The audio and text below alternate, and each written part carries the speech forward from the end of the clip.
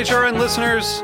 As we celebrate our 15th year, we are deepening our commitment to giving voice to the next generation of food systems storytellers, and we need your help. Our internship and fellowship programs help activate new possibilities for underrepresented and underestimated young people through experiential journalism, audio engineering, and production training. Through these unique programs, HRN helps food equity stewards build essential workforce readiness skills that expand their potential and foster economic mobility. Please consider supporting these critical programs. And with a minimum donation, you can be entered to win a dinner for two at an amazing restaurant in one of 8 cities and tickets to a concert at a great venue in one of those cities. We have incredible partners across the country who have donated, as they also share our passion for helping to educate the next generation of food systems storytellers. Check out heritageradionetwork.org/15 to donate and enter to win today. That's heritageradionetwork.org/15 to donate and enter to win today. And make sure you donate before March 31st. Thank you. This program is made possible thanks to the generosity of our listeners. Show your support at heritageradionetwork.org/donate. This week on Meat and Three, we're talking about comfort food as we explore its history, meaning, and different interpretations from around the world. Donburi is just a simple, casual dish, but it's packed with the history. Somebody might have their comfort food be something that they remember eating at their friend's house, but they would never have at their own home. Consuming foods that were eaten then can bring back some of those feelings from those times. It's about creating these little breaks and moments during the day where you kind of feel present. Tune in to Meat and Three, HRN's weekly food news roundup, wherever you listen to podcasts.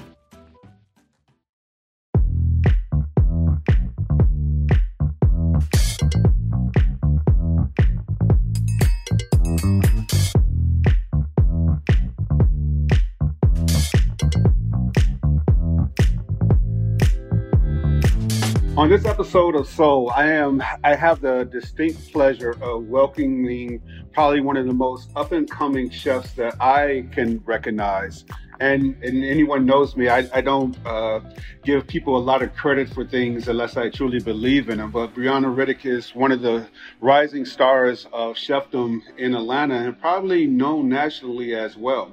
I've seen her cook at some of the greatest restaurants in the city of Atlanta, but also her Instagram has shown her doing some of the greatest dinner parties that you will ever find around. I'm so jealous. I haven't even been invited to one of those dinner parties yet. So we're going to have a conversation after this for sure to make sure I get invited to one of these great dinner parties. But I want to welcome Briana Riddock, representing the great city of Atlanta, of course. Welcome to Soul by Todd Richards. Wow. Thank you, Chef Todd. I am more than happy and excited to be here, and what an honor. I can't believe you make me sound so cool. Like, I feel good now. Thank you so much. I'm super excited to be here and, of course, be in your honor. So thank you so much for inviting me on. It's my pleasure. So you started in kitchens and as in the pantry. And anyone who knows me, one thing that really ticks me off the most about the business is misogyny, where men feel that they can only relegate women in the kitchen to a certain place, whether it's just the pantry, and they sit in the pantry station. But I've seen you cook in many places, in many forms, including pastries and definitely on the savory side. Where did your career start in food? Yes, I actually started as a blogger. So I was blogging on seasoningbottle.com, but I knew I wanted to learn more. And actually at the time I used to sell cars. So I was like, I know this is not my career path. I don't want to stay here. And I couldn't find a job. So that's how I initially started blogging. And then I started meeting a few chefs around the city, and they introduced me to staging and coming into restaurants. I actually worked at White Oak. That was like a way before you were there. But I started just doing staging for free and just going in and having an idea of how the kitchen worked, because I actually didn't have like a full clue. And I think that gave me an opportunity just to, have some experiences in the kitchen. So I really started working for free and staging. So wait a minute, I'm just trying to understand. You said you actually were selling cars first. I mean, that's an interesting Yes. career change from from hustling, selling cars and to working in the kitchen around fire and ovens and this close community of cooks. I mean, really, what was it about car selling that you just had to get away from? I mean, it was everything. It's interesting because there's actually a lot of similarities to the food and restaurant kitchen energy, where it is very male dominated. So at the time, I think I was just looking for a job, and I ended up getting hired at a dealership here in Atlanta, and I was the only female woman sales rep. But I knew my stuff. I learned about the cars, and I was able to sell. But I think one of the main things that working in the car industry taught me was how to speak up for myself and how to advocate for myself, specifically when it came to money, of course, because, we get commissions and you're negotiating pricing. You're negotiating interest rates. I learned how to read credit and understand personal financing. And I think unconsciously and unbeknownst to me, that set me up for a mindset that I didn't have prior, because I'd always been a very reserved, quiet person. But when my checks came and my checks weren't right, I sure did march myself up to the manager's office. And I learned that on the job, just being around so many men. And they didn't second guess anything. If their money wasn't right or if a deal didn't go through, they didn't, as women, we naturally sometimes think like things are our fault or we did something wrong. Just being around so many men, they never blamed themselves for anything. So I was like, okay, let me adopt this kind of mindset. And, being around so many men actually set me up for the food industry, because it's pretty similar about being around a lot of male energy in the kitchen. I often say testosterone is a gift and a curse at the same time. Who in your family though really started you wanting to be in the kitchen? Because it seems like despite your age, you have this old soul or old wisdom about food. Where did you develop that from? Honestly, so it's one of two things. When I was younger, that's when Food Network was starting to come up, and a lot of that was the first time that we've seen all food content. And I am, which I didn't realize until I got a little older, that I'm a visual learner. So I was obsessed. I was able to really learn a lot of things that I didn't, maybe I heard a chef talk about a chef or not. Not that I actually knew what it was or what it meant, but I was already starting to become familiar with a lot of culinary terms and ingredients that I hadn't naturally used in my household. Mm-hmm. The other part is that I grew up in a single parent household with my mom, but she cooked every day. Mm. And I didn't know that was not a thing for a lot of families. And I saw my mom, she worked a full-time job. She came home and she cooked us dinner. And I don't know if it's just like her maternal spirit, but we might have been very spoiled when I think about it, because she cooked us dinner. And I don't know if it's like a tradition for other families where they serve your plate or make your plate. Mm-hmm. But my mom did that for us. She made us breakfast in the morning. I mean, she honestly made us breakfast up until we were maybe in middle school, where she's like, okay, you can do it now. You guys can do it on your own. But she woke up, and we had to wake up very, very early because we went to schools outside of our school district. So the schools I went to wasn't near my home. Mm-hmm. So we were always up at 5 a.m. But she made us breakfast. She made us dinner. And that really just showed consistency and dedication, because, I mean, even now as an adult where I'm cooking for other people or I'm cooking for myself, sometimes I really just don't feel like cooking. And when it comes to that, I don't ever remember my mom really complaining about much. And we had a starch, we had a vegetable, everything, a protein. So I think between seeing my mom's diligence as a mother and her dedication to providing for us, I know that it wasn't easy. And also I watched a lot of TV. I watched a lot of Food Network. It's funny. It was funny growing up as a kid with my grandmother. We used to watch PBS, so we every Saturday our lineup was so great on cooking shows. So again, I mean, I really understand that so much, and fortunately for us, we were a family that cooked as well.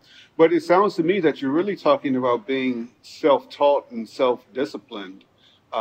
Is that something you got from your mom as well?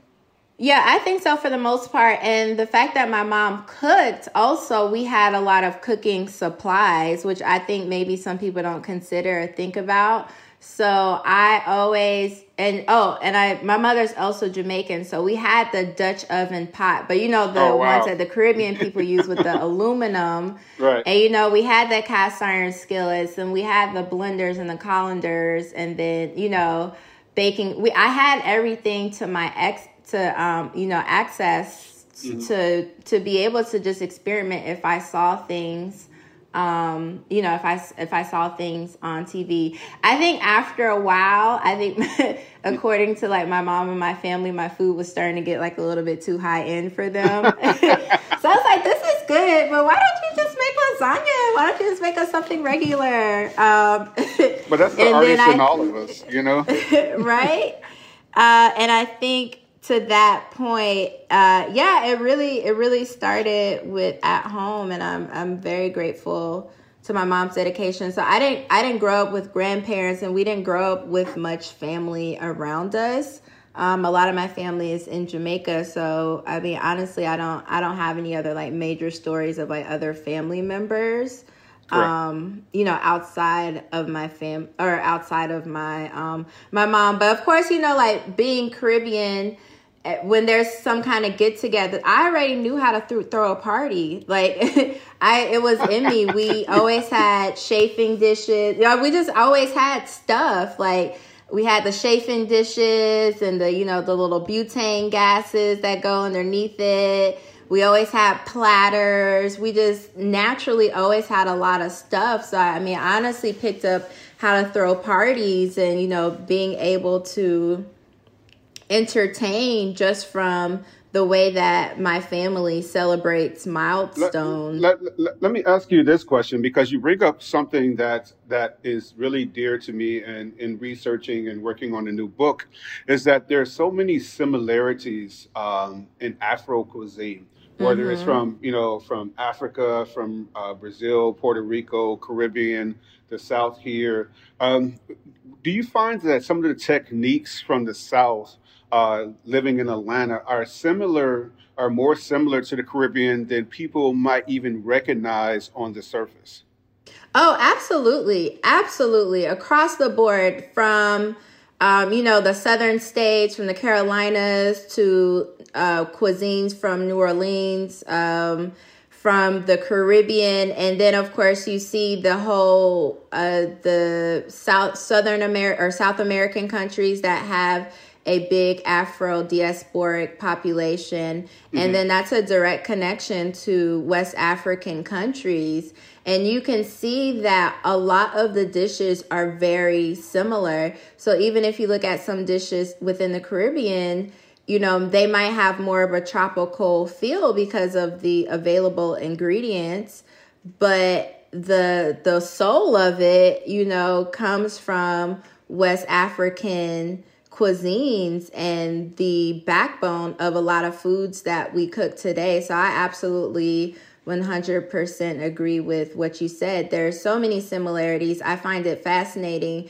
And I love that, we are very connected through food. And it's interesting because I didn't grow up with Southern food necessarily in my home because my mom didn't really cook Southern style food. But of course, for me, grits has been a dish that I was introduced to just from being raised in Atlanta. Of course, I love peaches, so of course peaches is always in everything that I do. But we see the similarities from all of the dishes from across the board. And then of course, when we talk about the culinary world, everybody always regards, the French as being the leaders of the culinary world. But I definitely believe that the Africans that came to the Americas were the innovators. All of Southern food, New Orleans food, and foods of the Caribbean are beloved foods. Absolutely. Even when African Americans traveled north and migrated to Chicago and to New York and more of the northern states, we still see very similar foods. It's just maybe changed up a little bit depending on the region, but it's foods that it's beloved cuisine. It's cuisine that warms our hearts. So it's definitely dear to me. And one of my goals eventually is I would love to actually go to, West African countries myself and be immersed and kind of learn a little bit more of the origin of a lot of these dishes. And I'm really excited that so many Black chefs are leaning into, the origin story of a lot of dishes and, being versatile to create fusion dishes between, if it's, French, Italian, Latin food, Spanish food, any other kinds of foods, and, be able to tell a real culinary story on the plate. And it's exciting to see because I think Black chefs have been underrated for a very long time. And now is our time to shine because we've done the work. A lot of us have done the work, and we have been cooks of America since day one. I'm sorry, I went off on a tangent. Done the work. Oh, believe me. That's the purpose of the podcast, is to release all these tangents, but also to tell. I guess I had a lot to say. To tell the truth about how we absolutely feel. So don't worry. It's really important to tell exactly how you feel, and it's that question really was not part of the questions I had for you, of course, but it's really something that you brought up, and then I was thinking about the dish that you were here with us at Lake and Oak, and you created the dish with salmon, with the pineapple and mango. But the way you talked about peaches in the same way that you were talking about mango and pineapple on Sunday, and that's why my curiosity really came into and brought the question about the way that you spoke about them succinctly. We're going to take a quick break here, and we'll be right back with Soul by Todd Richards.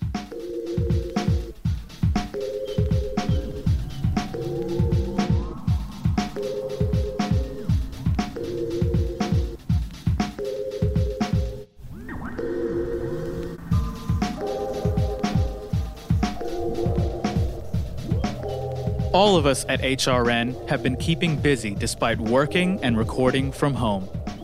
This fall, we're proud to announce new shows on the network that each bring important and enlightening stories to listeners around the world. While the world is in turmoil and the future of our country is uncertain, there are certain constants that help keep us going. For us, food and storytelling are essential. While we can't come together in person, food podcasts from HRN can provide a virtual table we can all gather around. Bringing exceptional stories to your ears and keeping you informed on the ever-changing political and environmental issues of our time is integral to our mission. At a time when the world around us is rapidly changing, HRN is committed to being here for our listening community, and we need you to be here for us. Join our table and help ensure the future of food radio by becoming a member of HRN. Go to heritageradionetwork.org/donate to make a contribution. Check out the latest additions to our lineup while you're there. You can see all of our series at heritageradionetwork.org/new shows. We're back from break here, Soul by Todd Richards with Briana Riddock, great friend, great chef here in Atlanta. And we were discussing earlier, of course, the similarities between peaches and mangoes and Jamaican cuisine and the cuisine of Afro cultures. But I want to really switch the subject directly to women in the kitchen because I've been in kitchens for a very long time. Anyone who knows me in Atlanta knows that I've had more Sioux executive chef that have been women. I don't believe in relegating people to one station. It's irresponsible for everyone to work all the stations. And I just want to talk about briefly what your experience was like coming up in kitchens in Atlanta or wherever you've been, and really how do you see the industry moving forward? Okay, I have a lot of opinions about how I see the industry moving forward. Well, that's why I have you on the show, because I know you have a lot of opinions about it. But go ahead. I have lots of thoughts. But to start, which we'll go back to the very beginning where I mentioned that I worked at a car dealership, I was used to being around men. So the main thing for me was being able to kind of hold my own and have my own confidence. I think one of the running jokes that I've had for a long time is that I was slow in the kitchen. And to this day, I do not agree, because I'm a person that's very meticulous. So not to say that I don't make mistakes, but I rarely try to make so many mistakes to where, you have to go back and start a dish all over again. But who wants to prep a box of potatoes and then you didn't do it right and then you have to start all the way over again. But being in the kitchen gives you really tough skin. And then for me, on a personal level, as far as being a woman, I did feel like I struggled with keeping my femininity in the kitchen. And I don't know, it's something that I feel like women don't often talk about. For me personally, everybody's on the spectrum on how they feel about their femininity. But for me, you're not allowed, you of course, for sanitation reasons, you're not wearing earrings, you're not wearing nail polish. Your hair has to be pulled back. And I have natural thick hair. So even when my hair is pulled into a ponytail, after a few hours, like I get a headache because my hair is not meant to be confined to a ponytail. So that was one of the things that I struggled with, was like femininity in the kitchen, and having my identity outside of the kitchen, and also dealing with men, because of course, dealing with men and then also different ethnicities in the kitchen. Some people don't know personal boundaries or personal space or what's appropriate, because kitchen culture, it is appropriate to be inappropriate in a sense. And, guys can tend to be very explicit with each other and very vulgar with each other. And that's how, from my experiences, kitchen culture has been. But let me ask you a question a little bit on that, because I want to go a little bit deeper into that kitchen culture part, because hopefully at the end of this, and when people hear this, that we can have a tangible solution for it. And what I hear you're saying, and please correct me if I'm wrong, is that there is this bromance, this oh yeah, this over-sexualized discussion, exclusionary of other people culture that you have experienced in your time in the kitchens, that needs to be removed in order to move the industry forward. Is that the cusp of what you're saying? Most definitely. And I definitely think it's something that is become a lot more aware of, specifically with a lot of allegations that have come out from, a lot of these major restaurants that people have regarded. But it's across the board. It's across a lot of restaurants. So I think, it's a top-down approach where if it's the chefs, the executive chefs, sous chefs, or, kitchen managers, being able to set the tone and say, look, this is how my kitchen's going to be run. I'm not going to tolerate this. Everybody's coming here to work. Because you notice most of the times they'll have a lot of the women come in as prep cooks. They'll be there in the morning. And of course, a lot of women are more towards pastry as well. So it's like when it comes to the line, there's, there seems to be more men on the line traditionally. Now, not to say that that's how it is today, because of course a lot more women are in the kitchen now, but it's definitely, a leadership, I think, accountability and tone. I definitely agree with you. For there to be some kind of sustainable change. I definitely agree with you in that accountability. But one thing that I always ask my chefs and cooks or anyone in there is to manage up. But let me ask you this pointed question: is how many times have you been told to just suck it up? That's the way it is. I think a few times, and I think after, at this point, when I'm in the kitchen, I'm definitely very boisterous about how I feel, and I will talk to the person that I feel like I have a problem with directly first. But again, when I initially started, I wasn't sure how kitchens work. Again, I was, I'd been very shy, very reserved, and I would cry if somebody was talking about me or I heard things about me, and then I was like, you know what? I'm here to cook. I'm here to learn, and I love learning and absorbing. And if somebody's getting in the way of that and I'm not bothering anybody, I'm just minding my business, doing what I'm supposed to do, then I just really had to have a mindset shift within myself. And, know that I belong here whatever position that I held or had, I earned it. Because everybody knows that the kitchen is not easy, and it won't ever be an easy kind of job because you're on your feet all day. You are, you're under different climate conditions. It's hard work. So it's very interesting. One last thing that I'd like to point out that I don't feel like I've heard a lot of women talk about, as far as like the femininity thing goes, as well as when we're on our menstrual cycles. I feel like it's a big deal and nobody ever talks about it. But it's also hard on women when we're in the kitchen because we're standing up 8 hours a day, sometimes not having as many breaks as, you're supposed to. And it's hard. People have different symptoms, and I know I get headaches, I get cramps, I get a lot of stuff where I have to take medicine. I know I need to sit down for 5 minutes, get some water, and take a break. And these are things that women face that we're silent and quiet about. But if it's time for a change, now is the time for the change, and now is the time for the conversations to be open, because I don't know what other time there is. But those are some of the things that I've noticed that I don't know if it's ever, a topic of discussion, but I definitely think these are issues that women go through, being in the kitchen. I would definitely say, with my background in hotels, that is always been a topic of discussion.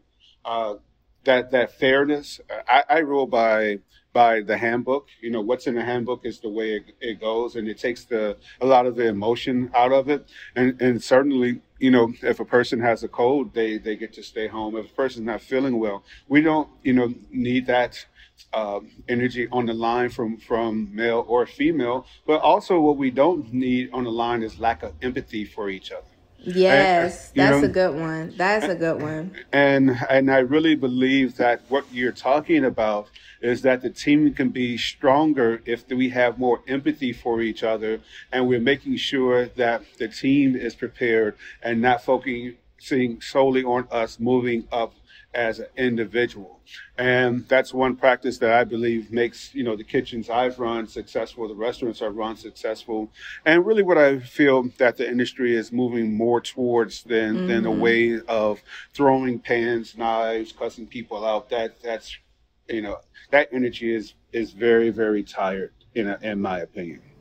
Oh yeah, that's exactly it. I totally agree. And you were speaking exactly what your actions are, because when I was in the kitchen this past weekend when I had my pop-up at your restaurant, I loved it. Your staff was hardworking. Everybody was super courteous. I mean, everybody was so nice to me. It was like, do you need help? Like, what do you need? Where is this? Where is that? I felt at home. And I was like, I'm just a guest here. And everybody treated me with so much respect.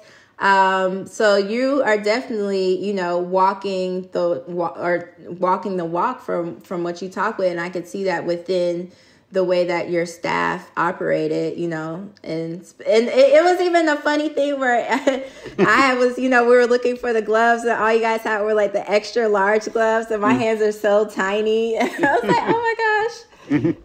And then one of your staff members like literally went to Kroger or went to a store to go find gloves, and it was just a small detail, but it really left an impression on me. And I think if people have that sense of empathy, people are going to want to come to work and have a joy time, you know, working with you and in your restaurants. And, you know, I definitely think that is a big thing that you mentioned, like having empathy within the kitchen for sure. I totally appreciate it. And I would definitely share those sentiment with the staff. It means a lot to them to hear that coming from someone who, you know, has only been in our kitchen for a few hours that day. I got, you know, only a few more minutes here, but I want to ask you a question, not only about the dinner parties per se that you do, but really about social media, because I believe that you have embraced social media in a way that most people, and I get the question all the time, you know, how can I become famous as a chef? You know, and I tell them, I say, well, how much do you cook is the first thing I ask. You know, it's like, are you really cooking or are you trying to be a TV star? Because if you're asking me how to be a TV star, I can't really tell you that. But I can also tell you how to be a chef and let people find, you know, how great you are. But you have embraced social media, and I can see the great following that you have. And it looks like there's still a lot of creativity that you're holding back just a little bit and ready to spring on the world. But tell me, you know, what is it in social media that you find success, or what in social media has brought success to your career? I think the main thing with social media has been the outpouring of support from the people that follow me and have followed my journey. I mean, because if I'm honest, I didn't know I was going to end up in the culinary world, even though, you know, it had been something that I knew from when I was young. But this whole thing's been a journey to me too. Like, I had no clue what my outcome was going to be. And even for a long time, a lot of people didn't know what I was doing. I didn't even know what I was doing because I was trying to figure out where I fit in. Mm-hmm. But I wasn't ashamed of my journey, if that helps people out. So I think, you know, I had also had experiences in editorial, again, working in the kitchens, doing the recipe development. So right now, I think everything is coming together for me because I believed in myself and I was kind of open to sharing what my journey is, like the highs and the lows. And it really had been a lot of support. And it's funny that you mentioned that I might be holding back. Well, it's really my personality. And it's so funny because when I tell people that I'm shy, I mean, I'm definitely an introvert and I'm reserved. And wait, say it again. You are who or what? An introvert. Nobody believes me. And listen, this has been years of self-development and training myself on how to talk to people in public without, you know, being a recluse. And I mean, clearly I've gotten very great at it because nobody believes that I am like an introverted person. But it has been that. So I think for me personally right now, I've just been a lot more comfortable with myself. I've been a lot more you know, comfortable with my journey, comfortable with my cooking skills, because for a long time I was uncomfortable and I know I cooked well, but I didn't, you know, not to where I felt like I deserved any kind of recognition or anything like that. I just kept trying and figuring out what worked for me, what was my cooking style. And I lucky to have like the natural gift of being creative. Mm-hmm. I think that's what my actual gift is, like creativity, and, you know, food and cooking is the medium. But it took me a while. I mean, you have to know your stuff, and you can't fake being a chef. Like, you need to know your knife skills, you need to know your sanitation, how to, work in a kitchen and, be able to maneuver and work around. And even if you have any kind of pop-up, you just have to know your stuff. And that's not anything that you can fake. And you definitely can't fake it around other people that, that know what they're doing, for sure. So I think, I've just been more open with sharing my things. And also when I post recipes, the recipes that I do for my dinners and the recipes that I post for, for sharing are different kinds of styles of recipe, because when I'm in the kitchen, there's a lot more equipment that I can work with. There's a lot more materials. There's a lot more ingredients, as opposed to when I'm working at home. I'm thinking about what ingredients are available to people. It doesn't matter where they live, and what kind of cooking utensils and supplies I think that people naturally have at home. And I think my thing that people like is when I post any recipes on my stories, it looks doable. It looks like people can try it. And I think that is something that I'm going to keep working towards, making recipes look approachable. And it gives people the inspiration to either do the exact recipe or do, a rendition of it, or, feel empowered to feel like they can cook at home. And specifically right now, because everyone a lot of people are at home. They're at home. Everybody's at home. Especially in this COVID environment, we find more people are cooking, genuinely are cooking. But I believe we only got to the surface of really what my question, was about you holding back some, because I believe that as a person who's also a very quiet person, and I share your story in the same sense that most people know that there's two different Todds. There's Chef Todd Richards and there's Todd Richards. And Chef Todd Richards is this very outgoing person, and Todd Richards is quiet as a church mouse. You may not even know I'm in the same room with you. That is something that's good to hear, because I am literally the exact way, for sure.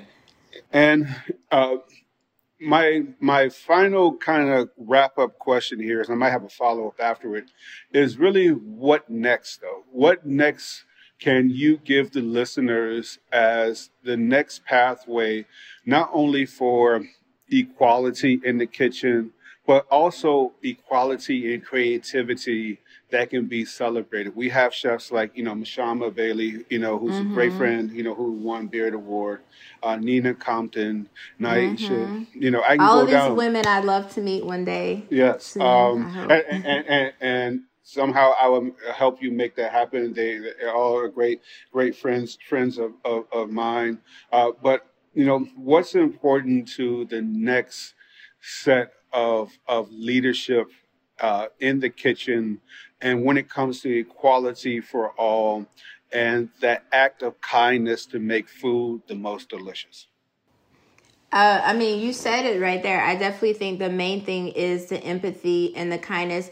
And, I don't know if I actually said how I feel like the industry is changing, but the industry is changing. The industry is completely pivoting. We're seeing restaurants that have been around for years and years and years that are closing because of, whatever the high rent prices are, or whatever, they're not getting enough traffic.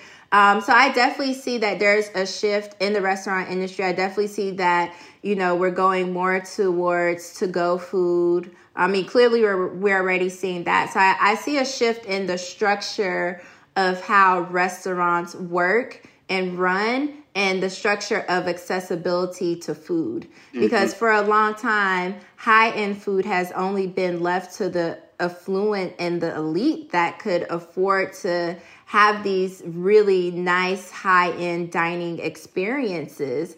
And, at this point right now, those experiences may not be regarded as much as they had been in the past, because people they're saving money, or they're, not being able to actually physically get out and go to these restaurants. So I definitely think, even your restaurant and how, it's good barbecue and it's comforting food. So I definitely think there's going to be more of a a switch to food that's more comforting, a switch to food that's more accessible to more people, a switch to food that is physically, more acceptable as far as if people are getting it to go or they're picking it up, or, food that people can assemble and cook at home, meal prep, those kinds of types of food and structures are definitely changing. And, private chefs or, creating an in-home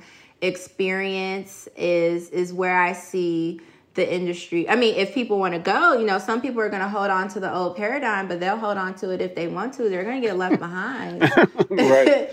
It's just changing. You have to, take heed and be able to move and, foresee. If you've been in the restaurant industry or in the food industry, you just have to, accept that things are changing and foresee that change and structure your business accordingly. So where can they find you on social media? Yes, everybody can find me. My Instagram, Twitter, everything is Seasoning Bottle, and that is one word.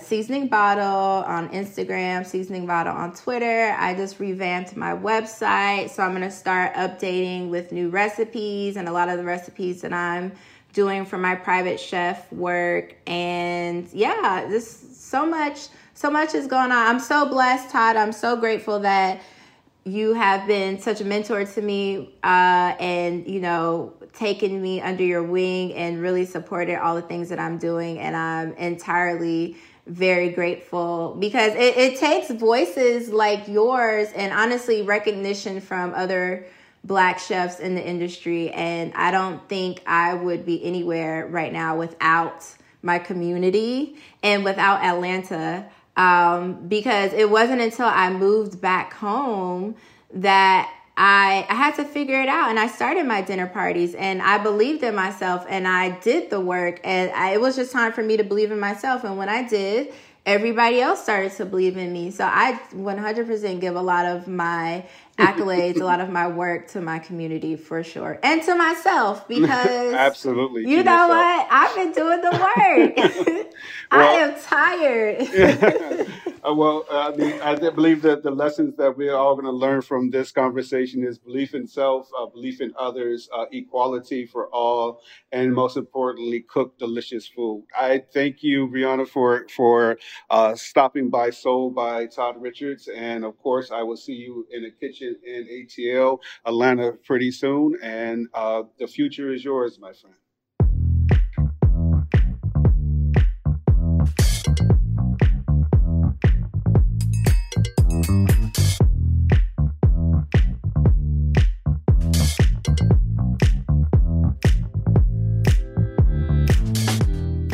Soul by Todd Richards is powered by Simplecast. Thanks for listening to Heritage Radio Network, food radio supported by you. For our freshest content, subscribe to our newsletter. Enter your email at the bottom of our website, heritageradionetwork.org. Connect with us on Instagram and Twitter at heritage_radio. You can also find us at facebook.com/Heritage Radio Network. Heritage Radio Network is a non-profit organization driving conversations to make the world a better, fairer, and more delicious place. And we couldn't do it without support from listeners like you. Want to be part of Food World's most innovative community? Subscribe to shows you like, tell your friends, and please join the HRN family by becoming a member. Just click on the beating heart at the top right of our homepage. Thanks for listening.